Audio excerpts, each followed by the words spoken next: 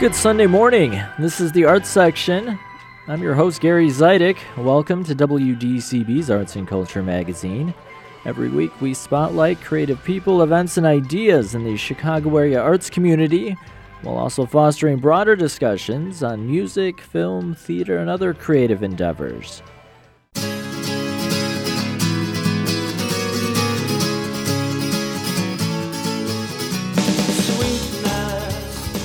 Today on the program, I'll talk to Chicago artist Maryam Taghavi about her interest in language and her new exhibit at the Museum of Contemporary Art. The Dueling Critics Kerry, Reid, and Jonathan Abarbanel will join me to review a new intimate production of The Band's Visit. Later in the show, I'll talk to the director of a documentary that profiles a forgotten black television pioneer, and we'll hear about a Chicago nonprofit's efforts to inject some resources into the local arts sector. All that's coming up. Thanks for making some time for arts and culture this morning.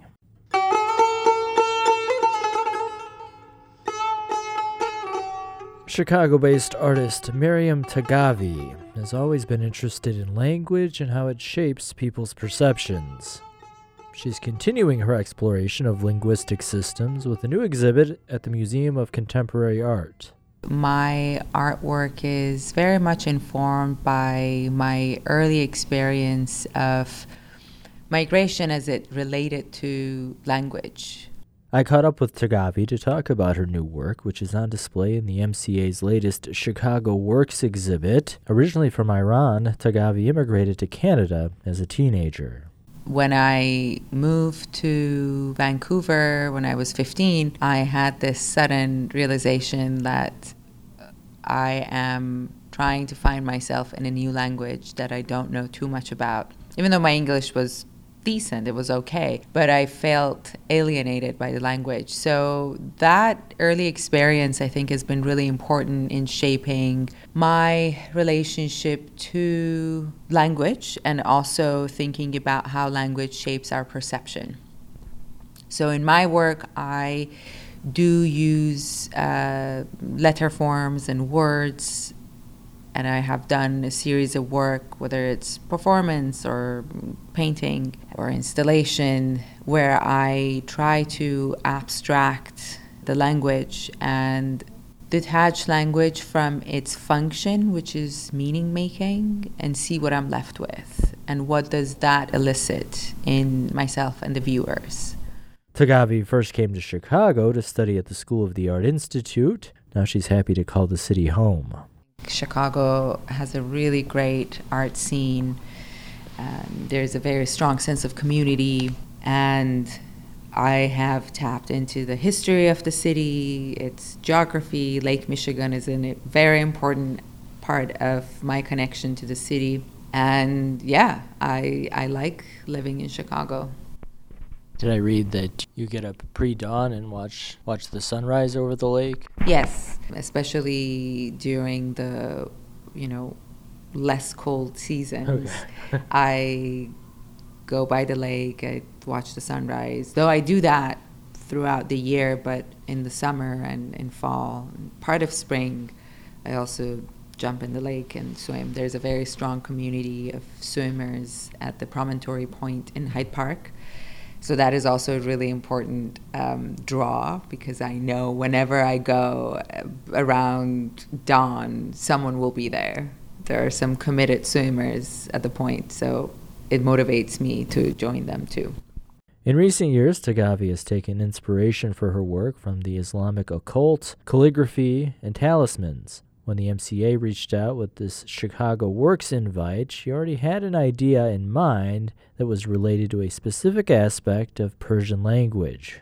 When I was approached by the museum, I was already working on an exhibition, so I had really narrowed down my focus on language and linguistic forms to one element when I was preparing my previous show. And that carried on into this exhibition as well, though I was able to imagine different encounters with the form as it goes for, having an architectural intervention or having a painting or having a sculpture. So there was the seed for it was planted when I was developing that previous exhibition. So when you talk about this single element that you already had in mind, you're referring to this symbol or this method of dotting a letter in Farsi? Exactly. So I was using this element for my previous show. I was using what is called a noqta, which can be loosely translated to a point or dot, which is the most essential diacritic when it comes to both Persian and Arabic languages.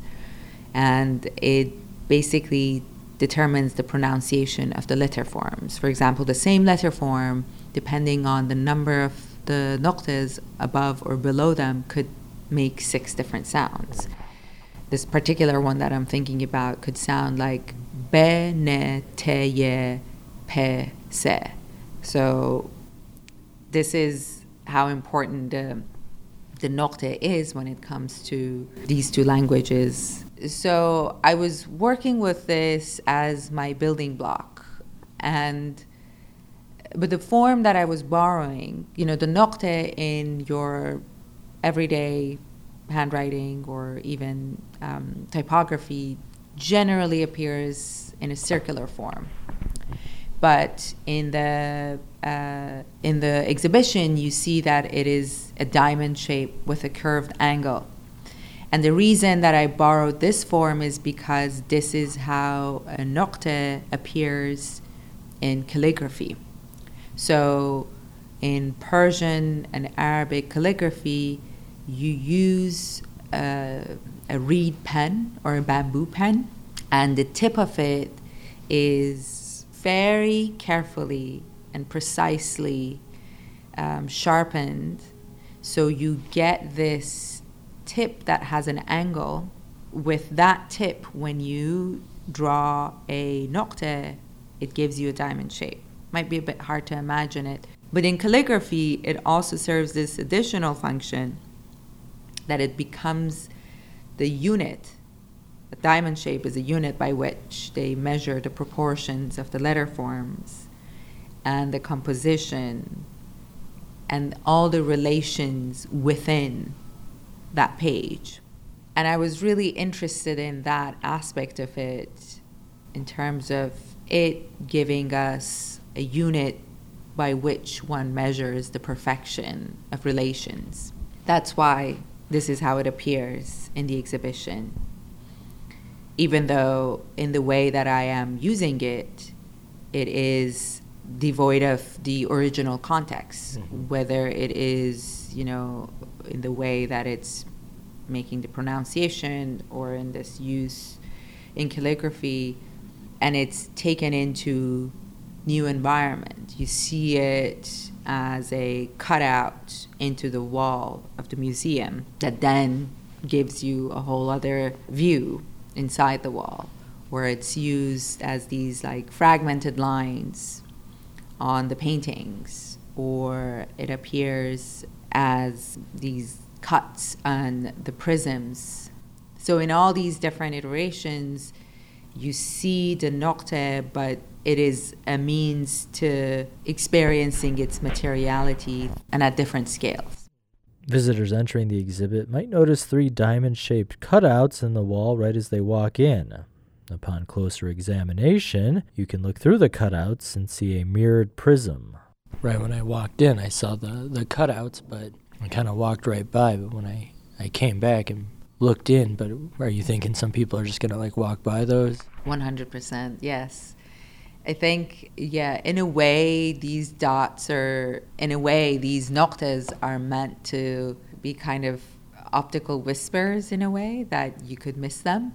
But you have multiple opportunities to see it because there are 3 different cutouts on 3 different walls. So yes, people might miss it, but there are opportunities to find it again. Something else visitors might notice upon entering Taghavi's exhibit is the low lighting. That's by design. In the exhibition, light is absolutely crucial in what you see, how you see it, and I had to control, or we had to control the amount of light that you receive for the pieces, especially that are inside the wall, right? Because we had to control how bright or how dim it is, so it's visible enough, but it's not too bright. So there was a lot of thinking and experimentation that went into that. And keeping the exhibition dim, for me, allows for the space to be more quiet, and therefore you're able to focus on these optical experiences. So this show is so much about the optical experience. There are moments where you are encountering optical illusion, where you can see infinite number of the noqta inside these prisms. And for those to work out well, we had to figure out the right amount of light and the brightness. So it's not too dim or it's not too bright. And the same logic is true for the other pieces in the exhibition, because the exhibition is so much focused on your optical encounters with the artworks and how you navigate your body within the space. I wanted to make sure that the lighting is allowing for that kind of focus to happen. Sure. The MCA's Bana Katan curated the exhibit, which she views as an exciting next step for Taghavi. A lot of artists that do Chicago Works shows, they're in their city, they're among their peers. A lot of their older work has already been seen in the city.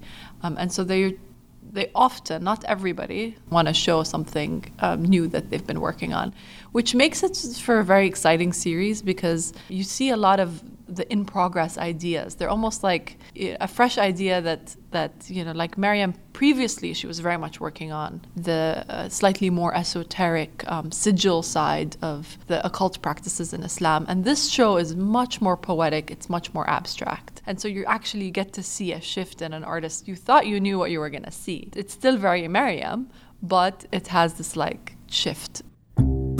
Maryam Taghavi's Chicago Works exhibit is on display at the Museum of Contemporary Art through July 14th. Go to mcachicago.org for more info.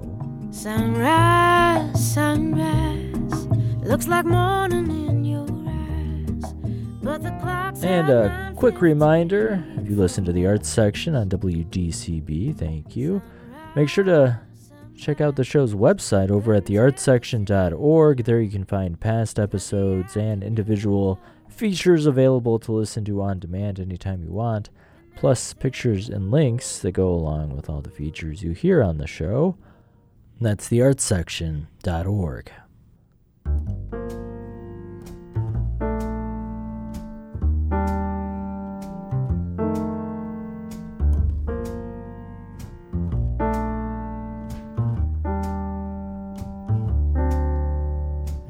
Break the ice, you melt the ice, you melt yourself, and soon you're all one puddle. You talk, she talks, it's not about the conversation. And you are listening to the arts section.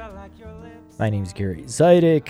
Joining me now remotely are the Dueling Critics, Kerry, Reid, and Jonathan Abarbanel. Good morning. Good morning, Gary. It's hard to believe it's been almost 6 years since the band's visit had its huge night at the 2018 Tony Awards ceremony. The musical, with music and lyrics by David Yazbek and book by Itamar Moses, won 10 Tonys, including Best Musical that night. The band referenced in the title is an Egyptian police band that ends up stranded in a small Israeli town because of a mix-up at the bus station.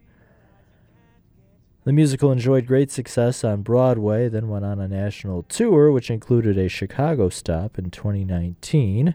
Now Glencoe-based Writers Theater is presenting a more intimate production of the feel-good musical. Kerry, we'll start with you. And I believe you saw this on Broadway, so interested to hear how that bigger production compares with this more intimate one at Writers Theater. I saw it on Broadway, where I should say it was directed by my old Columbia College colleague, David Cromer, who did, in fact, win a Tony for directing. And I think, Jonathan, you and I were both at a meeting right around the time of that opening of the American Theater Critics Association in New York, where the creative team gave us some background on the show before they knew that they were going to be winning 10 Tony Awards, certainly. And then I did see the tour as well, the All Too Short tour. I will say this is a show that I've been longing to see in a smaller, more intimate Chicago-based production, so I'm very happy for that reason alone that Writers Theater is doing it. Of course, they could not have known when they scheduled this, well over a year ago, I would believe, or at least a year ago, that the situation in the Middle East would be as fraught and heartbreaking as it is right now. I should emphasize this is not a musical, nor was the film, the 2007 film, Israeli film it's based on, in any way about politics. This is very much just the personal. The story, as you mentioned, Gary, is an Egyptian band, ends up in the wrong town in Israel. They've been booked to play the Arab Cultural Center in the city of Petah Tikva, which is a real city. For the purposes of the story, they end up in the dreary Israeli town of Bet Hatikva, which is not a real place, as I understand. Very different, not much going on. The roller rink is about the greatest excitement that anybody there has. But over the course of one night, because they can't get a bus out until, the next morning, the musicians and the people of the town, the Israelis and the Egyptians, they just start connecting with each other over music, over stories of their lives, over some shared cultural references. And it's interesting because at the very top, they say, this is a story that you probably didn't hear very much about. It wasn't very important. So it sort of, inoculates you against the idea that it's going to be about big ideas or big political controversies or big revelations. To me, that is absolutely the reason I love this show. I think it is about just the small ways that people connect. The moment, we unpeel ourselves often in these small moments, and sometimes it's easier to do that with people that you probably won't see again. I think that this production, which is directed by Zia Ali Khan, is really lovely. I think there is room for it to grow, but I think it's exactly the right approach to this show. I think it works much better in this setting, for example, in this sort of sort of almost in the round, sort of, very intimate staging that Writers has, than it did for me on a proscenium. Jonathan, I'd love to know what your thoughts are, since I know you've seen it as well. We both saw the Broadway production, and we both saw the touring production, so this is the third time out for both of us. Right. The band's visit has a large and generous heart. It's intimate and personal. It's a musical without production numbers or a big chorus. And as noted, it most definitely is a show with a message for this particular moment in time. As you noted, this little Egyptian police band is in the wrong town. They're stuck there because there's no bus out till the next morning. So the locals, led by the free-spirited Dina, take the Egyptians in for the night. And that's the whole story. But by the time the band leaves the next day, you know everything about everyone. It's not, as you said, this is not a show about politics or nationality nor about religion. It's about human connections and shared emotions, which are often, in these particular characters, often repressed. At the center is an almost love story between 30-something Dina, who is a former dancer, apparently abandoned by her husband, and Tufik, the dignified, very formally correct officer who is the band leader. And around them swirl other townsfolk and the band members themselves, particularly a would-be composer who plays the clarinet and a very flirtatious young trumpeter. The Broadway production, Kerry, I think, made the band's visit seem simple. But this Writers Theater production really reveals how complex the show really is. It requires a cast, to begin with, it requires a cast of actors and singers who all double as musicians as well. They all play musical instruments on stage. And the fact that the director, Z Ali Khan, and the show's two music directors have been able to cast the show successfully is a small miracle all by itself. And the cast is talented and affable and convincing. I do want to say, you say you like this staging, and I found the staging a bit more problematic than the performances, because the band's visit must shift seamlessly between 7 or 8 different locations in this small little desert community. And that's actually easier to do on a traditional proscenium arch stage where you can fly scenery up and down and have big wings and you can move, scenery pieces on and off. It's easier to do there than on Writers' Theater, which has a very open thrust stage. So the director, Ali Khan, and the scenic designer, Afsoon Pajufar, have gone the path of minimalism. And for me, the result is that some locales really are not visually defined at all, and the little towns seem to be crumbling rather than merely dry and dusty. So that was my reaction. But beyond that, maybe everything is good, I think. Yeah. Ali Khan understands the show's structure very well. It runs just 95 minutes without an intermission, but it still has 2 halves. And I don't know whether you noticed this, Kerry, or not, but the first 50 minutes, 55 minutes, are all about introducing the characters and situations, and after a while it starts to grow dull. But in a single song, composer David Yazbek and the book writer Itamar Moses change everything. And the scene is at the roller skating rink that you just mentioned, Kerry, where the flirty young trumpeter takes the local nerd boy under his wing and shows him how to connect with a girl. Now, this could be a coarse moment, but it's not. It's tender, and the young trumpet player is brotherly, and it's played by Armand Akbari, who has a wonderful, sweet voice. And this one song, this one moment, opens up the show's heart. And from that moment on, the band's visit is all heart. I do feel like the key relationship, or the almost love story, as you referenced it, Jonathan, between Tufik, the older band leader, and Dina, the sort of free-spirited cafe owner, played here by Rambach Carter and Sophie Modorsky. The Broadway cast was Tony Shalhoub and Katrina Lenk, who both won awards for their performances. It felt a little overly restrained to me, at least at the performance that I saw. I felt like there were moments that a little bit more could have been revealed. Perhaps that is also a product of it being more up close and intimate in this particular staging. But I have a feeling, too, that that's something that will deepen over the course of the show. One thing I did appreciate, and I understand what you're saying about perhaps some of the awkwardness in moving, the scenes off and on. But I did like that the musicians and the other characters were right there next to us. I had somebody playing violin and drum right next to me on opening night. So you really do feel like we are all bearing witness to this world. We're bearing witness to the small moments of pain, to the small moments of joy.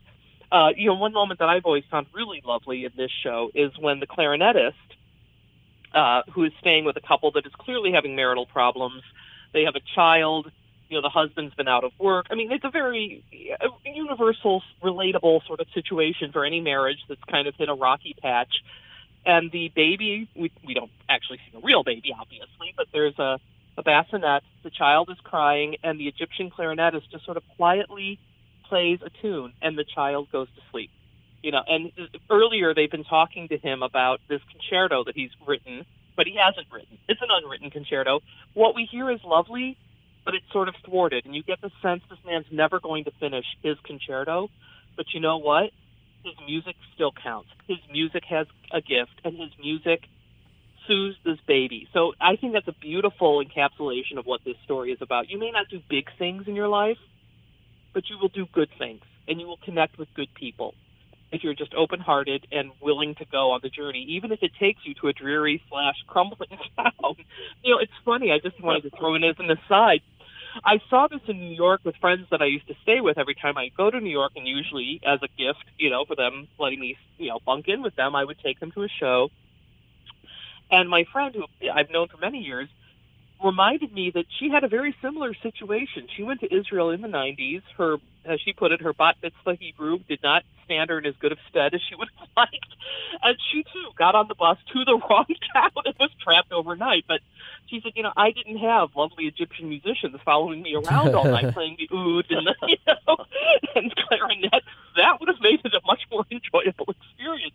And I had completely forgotten that. So, that's just to say the premise is not ridiculous because I know someone that it happened to. But, yeah, I agree with you. The music direction is lovely. And I honestly think that this is a great way to experience this musical if people have not had the chance. And, of course, the tour here, I think, was just maybe a week, so that really wasn't much time. And it hasn't come around since. So I think they've extended to March 24th at Riders. If you can get a ticket, I don't think you'll be disappointed. Yeah. The show, projects a quiet message of harmony between Muslims and Jews, though it is not about religion. I don't think either religion is specifically mentioned at all. No, but not really. It is a quiet, understated message that is desperately needed right now. So this show is immensely welcome, and it's an immensely warm and big-hearted show. Writers Theater's The Band's Visit was extended and now continues through March 24th. Jonathan, you have a pick this week. I do. I want to talk about Mary Zimmerman's adaptation of The Magic Flute at the Goodman Theater, which also has been extended until March 24th and is selling out very quickly. This is, of course, the opera by Mozart and his librettist, Emanuel Schikaneder. That was the last fully completed piece that Mozart did before he died in 1791. And Mary Zimmerman has taken it. She has reduced it down to 2 hours, including intermission. She has taken out all the heavy stuff, the symbolic stuff, the quasi-religious stuff that's mostly in the second act of the original opera. And she's pared it down to its essential musical comedy form, which is what this was when it was originally written. It wasn't actually done in an opera house. And there is dialogue to it. And it's a fantastic story and a sweet story. And Mary Zimmerman, who is famous for her classical adaptations, has done it respecting Mozart's music, respecting the story, but updating the libretto and the lyrics by Schikaneder, which were filled with jokes and puns. And she's had some fun updating them a little bit, and it's all a lot. She's put the musical comedy back into the Magic Flute, and if you will, she's taken the opera house out of it.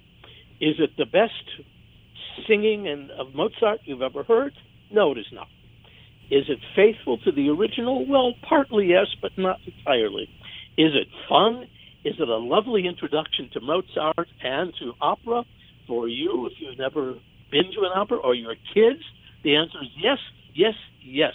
It is colorful. It is imaginatively staged, and it's even done in an acknowledgement of 1790s staging conventions. It is just a sweetheart of a show, and I do recommend The Magic Flute by MacArthur Genius Grant recipient Mary Zimmerman, who adapted it and directed it. They do it with cast of 10 and 5 wonderful musicians. Well, David Cromer is also a MacArthur genius, so we have 2 genius-directed, shows on this week. I remember my joke about that was the hard thing about being a MacArthur Genius Grant winner. Not that you or I have yet been acknowledged as such, because clearly there's an oversight happening here. But that giant light bulb they make you wear over your head for the rest of your life can be distracting in the theater for other patrons. So really, it's just as well. How did Oscar Wilde put it? That he has to live up to his blue china? Wasn't that it? His famous blue china he had when he was a student at Oxford? I interviewed Mary Zimmerman years ago. It was when I was living in the Bay Area, and Metamorphoses was touring. And I just mentioned that, and she said, yeah, Metamorphoses was the first show I did, which obviously went on to Broadway, and she won a Tony for that. But it was the first show she did after winning the MacArthur. And she said, my deepest fear was that all the headlines on the reviews for Metamorphoses would read, "Genius, Schmenius." All right. Well, we touched on 2 crowd pleasers. That's all for this week. Kerry, Jonathan, thanks so much. Oh, you're welcome, Gary. Gary.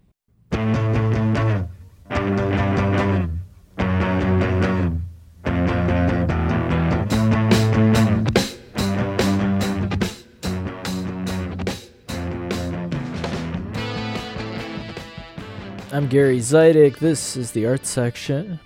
A little over 5 years ago, the Terra Foundation for American Art provided an injection of resources to celebrate Chicago's legacy as a hub for art and design. The initiative, called Art Design Chicago, helped support 95 partner organizations and a full year of programming that included 46 new exhibits, 29 publications, and over 300 events. An estimated 2.5 million people engaged with those programs, and Choose Chicago estimated the project generated $55 million in economic impact for the city.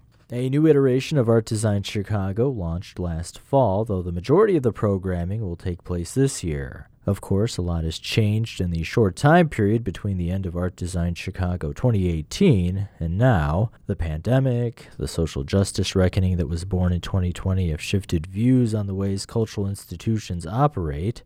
The Terra Foundation has also changed. Its mission is the same, but the Chicago-based nonprofit has a new leader. Sharon Corwin took on the role of the foundation's president and CEO early in 2020, not too long after the organization announced plans for a second Art Design Chicago, and before the pandemic erupted in March of that year. I caught up with Corwin at the Terra Foundation's River North neighborhood office to talk about the return of Art Design Chicago. The 2024 iteration of Art Design Chicago had already been announced when you started as president and CEO at the Terra Foundation. So when you started in this role, did you come in with a clear idea of what you wanted this version of the initiative to be? It was such an exciting moment because I came here in 2020 and Art Design Chicago had just happened in 2018, and it allowed me an opportunity to really see the impact that the Terra Foundation can have in this city, and it was such a successful citywide initiative. And so when I came here, we began to think about the future iteration of not just Art Design Chicago, but the Terra Foundation in general. And we really began to refine and revise our mission and thinking about and really supporting expanded narratives of American art and new ways of engaging in the art history and the art practice that we support. So it's really the what of our work and the how of our work. So we began talking as a team here at the Terra Foundation early on in those moments about how some of those values and that mission could be reflected in Art Design Chicago. So it was just a wonderful example of, first, the team here at Terra really coming together around this new thinking, but also the partners we were already in dialogue with who were really already thinking about new ways of working across the city and already engaged in this type of network building and deepening their relationships with each other. That has become a really important part of this iteration of Art Design Chicago. So they've been meeting, our partners have been meeting since 2021 to form a learning community in which they talk about opportunities to co-generate programs, to share resources, and to offer each other feedback. So I think what I realized coming here in 2020 was how collaborative the city already is as an arts city. So many cultural organizations, so many artists, but the real spirit of working together was already deeply built into this initiative, and it's something that we just continue to foster and build. So I remember back in 2018, there was a wide mission or directive. The hope was that these programs would celebrate Chicago's history of art and design and its legacy. Any philosophy change in that mission? No, I mean, I think one of the great things that Art Design Chicago does in this iteration that it did so successfully in the first one is really offer an opportunity for people to really understand their city better through art. And so the content is, some of it's different. We really have focused, a number of our partner organizations are focusing on Indigenous art, Indigenous artists and partnerships here in the city. And so that's one content focus that we're really excited to see expanded in this iteration. And then the other real difference is just the time that our partners and our team at the Terra Foundation has put into the practice of planning. So this has been a multi-year planning that has brought together these organizations and these cultural leaders and these curators and educators and community activists to really talk about what and how to do the practice of art presentation, art interpretation, art engagement in this city, what that can look like. Obviously, a lot changed in 2020, and then things were foggy in 2021. Did that affect any of the planning? Gosh, COVID affected everything, didn't it? We were really in close dialogue with all of our partner institutions and heard from them that their timetables, we needed to be a little bit more flexible, which we were absolutely happy to be. And so what might have been a more concentrated version of Art Design Chicago has expanded in terms of the time frame. So we already have a number of exhibitions open in the city, and then we'll continue to see exhibitions and public programs and events happening throughout the city through early 2025. As far as criteria for a project to be part of this, does it just have to be related to Chicago in some way? Yeah, I mean, we wanted to really take this as an opportunity to understand this city better through art and to connect this city through art.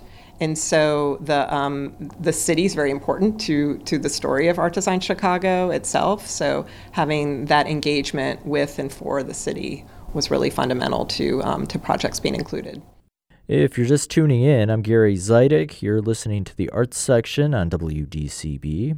I'm talking with Sharon Corwin, the president and CEO of the Terra Foundation for American Art. The Chicago-based nonprofit has now launched the second iteration of Art Design Chicago.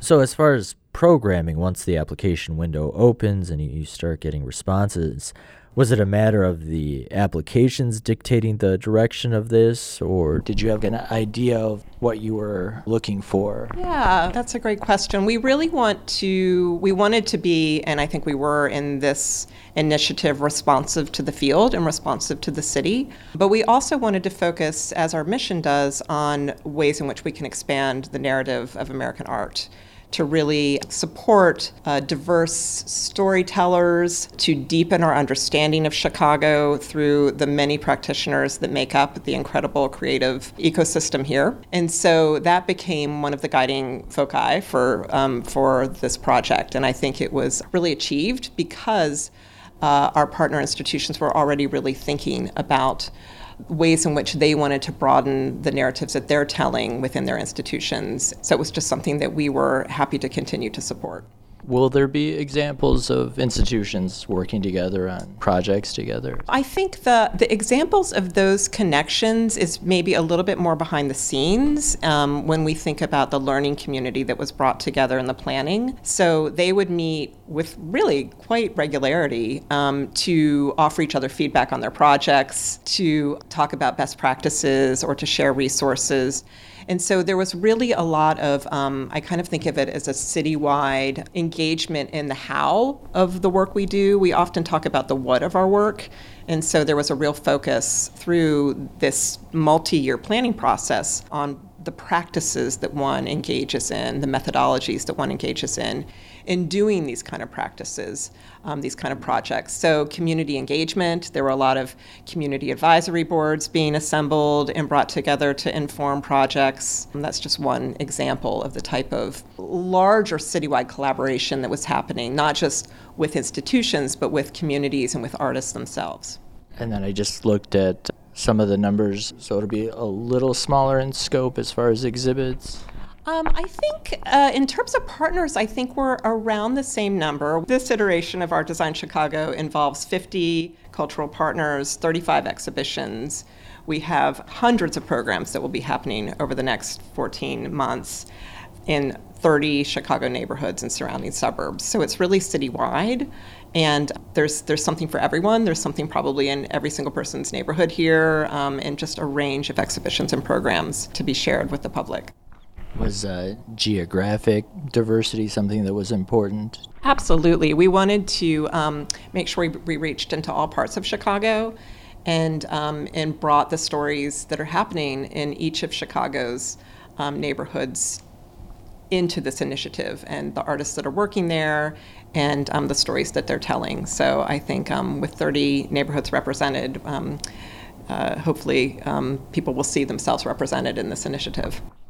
We're here at the beginning, lots of optimism. Do you think about, is there like a measure of success for something like this? The opportunity to really just understand this city through its art making with greater complexity, greater nuance, greater diversity through the exhibitions and programs that our partners are putting on is, I hope people will engage with it. I think of it as an opportunity to learn about art here and the practices that make Chicago so unique, but also to engage with it, to really engage with the programs that are being put on over these next months. And the great thing is we're part of the Chicago Architecture Biennial is launching this month as well. And so it's really, I think, a vibrant and dynamic time for arts, architecture, and design here in this city, which is just renowned for its creative influence. And this is really early. Any thoughts? Could Art Design Chicago continue in the future? Yeah, I think at the moment we are not considering a third iteration, but we're very interested in how we can continue to support the arts ecosystem, artists, and cultural institutions here in the city. So it's something that we're talking about actively with our partners in Chicago. Art Design Chicago has presented a real opportunity to be in dialogue with so many of these 50-plus organizations and institutions that are doing the work of cultural production and presentation in the city. So we're excited about what that future will be and how we can play a role in supporting it. Sharon, thanks so much. Yeah, what a pleasure. Thank you, Gary. Thank you for your interest. That's Sharon Corwin. She's the president and CEO of the Terra Foundation for American Art. The 2024 iteration of Art Design Chicago is underway with some new exhibits. The initiative continues for the next year plus. You can find more info at artdesignchicago.org.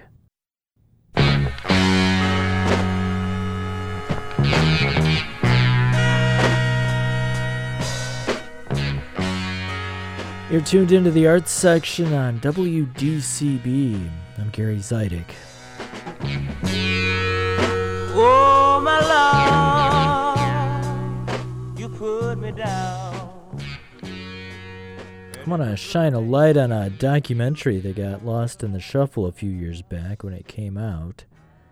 The film illuminated the remarkable true story behind a pioneering public television show dedicated exclusively to black culture. The series was titled Soul. It debuted on New York City's public television station, WNET, in 1968 and soon expanded to PBS affiliates around the country. The program was developed, produced, and hosted by Alice Hazlip. He was always looking for the edge and a way to really inhabit this new idea of blackness, a wider definition of what that was, as defined by the arts, as opposed to defined by society. This is Melissa Hazlip, Alice Hazlip's niece, and the director of the documentary Mr. Soul. He always saw a better future and a better possibility for artists. Like he saw their higher selves. He saw them doing and being much more than they were. And so I think that sort of genuine quality made him uniquely situated to have a show in which he could create a platform, a vehicle for African American artistry, but also a platform for political expression and the fight for social justice. Alice Hazlip was a true trailblazer. He created a weekly variety show focused solely on the black experience at a time when the television landscape was anything but diverse. Hazlip would regularly welcome luminaries such as James Baldwin, Nikki Giovanni, Stevie Wonder, Roberta Flack, Herbie Hancock. Those are just a handful of examples of the people that would come on Soul, but he also used his platform to raise the profiles of up-and-coming black artists and community leaders.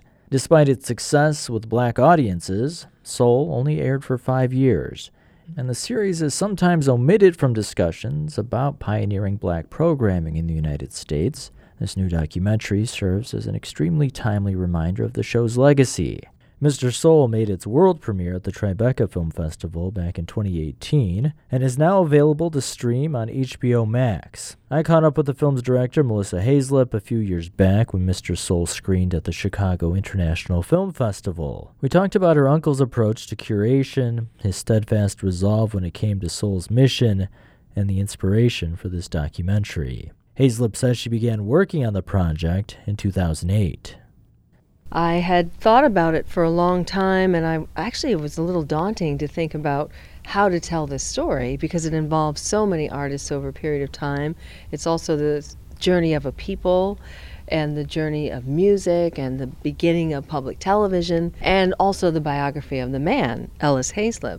So when you layer the biography of the man and the biography of the show, that's really ambitious. So I remember thinking, how would we tell this story? But more importantly, when should we tell this story? And I realized that now is the time, especially even 10 years ago. Namely, I felt that, many of the master makers of African American culture were starting to leave us or decline or become more mature. And I was worried that no one was going to ask them to tell their stories, especially as it relates to the story of soul. So I began in earnest in 2008 to put together a treatment and to sort of gather information to figure out who's best to tell this story. And I decided to charge forward and start developing the concept. The tricky part is, there's a lot of material there, and it's not based on a, Pulitzer Prize winning historical novel. So I had to kind of create what would be the substance of the script. So you have this personal connection to the subject matter. What was your relationship like with your Uncle Ellis? Were you aware growing up of his show and what it represented? He was my favorite uncle, and I happened to be really, really young when he was making the show, and he decided, even though he had his own apartment at 275 Fifth Avenue, to live with us because he loved being around Ellis. Just loved being with the family, and he just adored Harold Hazlip and my dad, and I just felt so lucky to be in his presence. I didn't understand really who he was. I just knew that he was magical and that he brought all these wonderful people over all the time. Little did I know until later on that they were some of the people who he just shot on the television show. So it was James Earl Jones, I was bouncing on his knee, or it was Clifton Davis pinching my cheek, and Melba Moore, or I remember Novella Nelson because I've known her since I was a baby. She was his muse at the time, and so she was always over. And so it was sort of a movable feast of artists and food and late night, which was a perfect lure for a little girl to get out of bed and defy her mother and run and say, Ellis is here, Uncle Ellis is here. But then as I grew older, I gained so much respect for him and started to realize his vast impact, not only on the culture, but on many, many careers. And he took me under his wing and inspired me to be the artist that I feel that I've grown into today. So one of the things that I find so fascinating about this story is that it seems like Ellis didn't set out to be this pioneering television host. He wasn't seeking fame. The stars aligned. What do you think it was about him that made him such a good fit for this role of producing and hosting this brand new type of television show? Like you said, it was kind of like a brief harmonic convergence. There were so many elements that aligned with the stars at the time. He was a little bit of a fish out of water, as we portray in the film. He wasn't a host, he didn't have television experience, but he did have his fingers on the pulse of what was happening in the community, and he had an extensive theatrical background as a producer. So he knew what was happening on the streets, and he sort of straddled that line of being somewhat of a Pied Piper who drew artists to him, and also just a pioneer in that he was trying to push the boundaries of what defined black art at the time. It's hard to sort of, conceptualize that idea now, looking back, but black dance, for example, wasn't considered high art.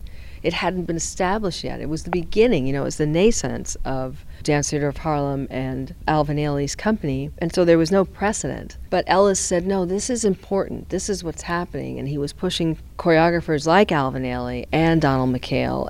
All these super talented people, these luminaries. Come on, Soul. We would be here for another half hour if I just was reading off names, but Al Green, Toni Morrison early in her career, Max Roach, Sidney Poitier. What did you find out in your research about his approach to programming this show? Like, what was he interested in? And because some of these talented people he was inviting on before they were huge names, did he have a knack for recognizing talent? Was he just a consumer of culture and just ingrained in what was going on in the United States? I think a little bit of all of those aspects. I feel that he really was curating the culture, if we were to look at a more modern term for it, just like we curate maybe our Spotify lists or our cull from the vast array of what's available to us now. But with Ellis, it was much more specific. I think he was an iconoclast in the way he juxtaposed artists and their different disciplines in a way that you wouldn't expect. And let's listen to a clip from an archived episode of Soul. In this particular segment, you can hear Ellis Hazlip interviewing the late, great Bill Withers. I would like to see you record an album. I don't know if you'd call it live or what you'd say, but the rap that you do, before a lot of your songs, the lead into them is sheer poetry. It really is beautiful. Oh, and what gave you the idea to present yourself that way? I mean, why'd you feel it is necessary to talk before you? Nothing. Here I was. I had never been in the entertainment business before. All of a sudden somebody says, go to work. The first live singing I ever did was in front of about 5,000 people in Chicago. And I found myself talking to them, I mean, they're out there, you just walk out and look at a whole bunch of folks, and don't say nothing, man. You either got to grin or dance or something, and I can't dance. So I just started talking to you, here we are. If I came here and I sat and I looked at you like this, and I didn't say anything to you, So I like to relate to everybody out there, and sometimes people don't want to hear you talk. They say, oh, shut up and play, So you just shut up and play, He was always walking this sort of duality. So he loved the sacred and the profane. He would bring that together. You might see a Black Panther on the same show as a revered black dentist in the community. For example, Stokely Carmichael might be on the same show as Stanley Nelson Sr., who was the father of Stanley Nelson, the documentarian, and the senior was actually a notable dentist. And just an unusual way of seeing the world and seeing the value of each individual, really, and what they could bring to the national consciousness and placing them on the national stage without question and encouragement. And that kind of curation is so important because it was ahead of its time, and we were living in a time that was so prescribed by racism and inequality. And so to have someone who could see beyond that and beyond those limits was really remarkable. I imagine there's these great archives, so you have the video of Soul, and that had to be challenging, picking what you wanted to use in the film. That was very challenging because it's really a bevy of undeniable talent, and you're getting to see them in their nascence, in the top form in the beginning of their careers. And it's remarkable to see it. It's heartbreakingly beautiful when you're seeing something that was completely unself-conscious in the beginning, because it was also the beginning of public television, the beginning of color television. Mm-hmm. So it was a new way of reimagining yourself and seeing the mirroring of the culture was happening for the first time for everyone to see in their living rooms. And so I think it's really spectacular that we had the ability to look at all of these tapes of Soul. That many of them were missing, but out of 130 episodes, Channel 13 WNET, the original producing station, had 49, and then we were able to find at least 20 or 30 others from different sources. Okay. And we just combed through them, and then the way we did end up choosing was to be really economic with our storytelling. So we did have to leave a couple of prime clips out. That was really hard. But it had to earn its way. That was the deciding factor. Yeah. It had to earn its way into the story. Or it could never be gratuitous just because it was a wonderful clip or a wonderful performance. And that was heartbreaking. That was like Sophie's Choice. Trying to decide, well, can I have 2 Al Green songs? Is that even fair? I'm a big Al Green fan, so I could watch this all day. Oh, yeah, my gosh. This is a song I'd like to sing. I'm so tired of being alone. I'm so tired of being alone. Won't you help me, girl, just as soon as you can? People say... One of the things that really came through to me as I watched Mr. Soul is what seems to be Ellis's refusal to compromise the show's mission, which was to shine a light on black culture. There was an integrity to his stance, I have to imagine, in the late 60s and early 70s. Even though this was on public television and had received grant money to even start, there had to be pressure on him to change certain elements of the show. Absolutely. You couldn't have said it more accurately. In fact, there was pressure after every single year because they got the funding for the first year and literally had to get more funding to continue. And the letters actually began in the first year to try to prove that this show was valuable and desirable. So every year they had to fight to keep it on the air. It was really, really critical in the 5th year when it was announced that they wouldn't receive any more funding. But just the notion that every year was a struggle and not a guarantee, it's really remarkable because when you see it, you think, well, that's a gold mine. Of course that should have been on television. But yes, it was controversial as well because it was a new way of, as one of the artists says in the film, of reimagining ourselves as black people in this nation that had not been welcoming so far. So there were aspects of it that were radical or perceived as such that were not possibly as favorable reviews, that would keep it on the air. Mm-hmm. So what's remarkable about the show that I like to share is that it existed in spite of all of that. Mm-hmm. It was a triumph year after year. And even though it ends and it's very sad, we try not to end the film on a melancholy note because just the fact that it existed is a triumph, really. From those of us that kind of watch what happens to, in the entertainment world, mm-hmm. something can come in with this pure idea, yes. but then in order to stay alive, it might change in order to appease people. But yes, it feels like this didn't. One of the things they asked him to do, we didn't go into it so much here, but it is substantiated in a lot of research, and I've done it, was that they asked him to integrate the show in the last season in order to move forward. And his response was, why should we integrate the show when we're already integrating the network? I mean, PBS is not a network. The notion that it was a black show in a very white space was already a coup. So we're already integrating the television landscape. Yeah. So he didn't feel that he should have to sacrifice the idea of the show, which was supposed to be an all-black show with all-black artists. And I think he wasn't willing to budge on that model, and that could have contributed to its demise as well. Melissa, thanks so much. Thank you. That was Melissa Hayslip. She's the director of the documentary Mr. Soul. It's currently available to stream on HBO Max. You can also rent it on several platforms. And you can find out more info about the film at MrSoulMovie.com. Am I weak? Or am I just plain it cool? And that's going to wrap up this edition of the Arts Section. But remember, you can always find more arts and culture online by visiting the show's website, theartssection.org. There you can find past episodes and individual features available to listen to on demand anytime you want, plus pictures and links to go along with all the features you hear on the show. My name is Gary Zidek. I hope you'll join me again next Sunday morning at 8 a.m. right here on 90.9 and 90.7 FM for another edition of the Arts Section. Until then, I hope you have a great week. Enjoy the extra day in February. Thanks for listening. But still I work day and night for her, whoa, so she could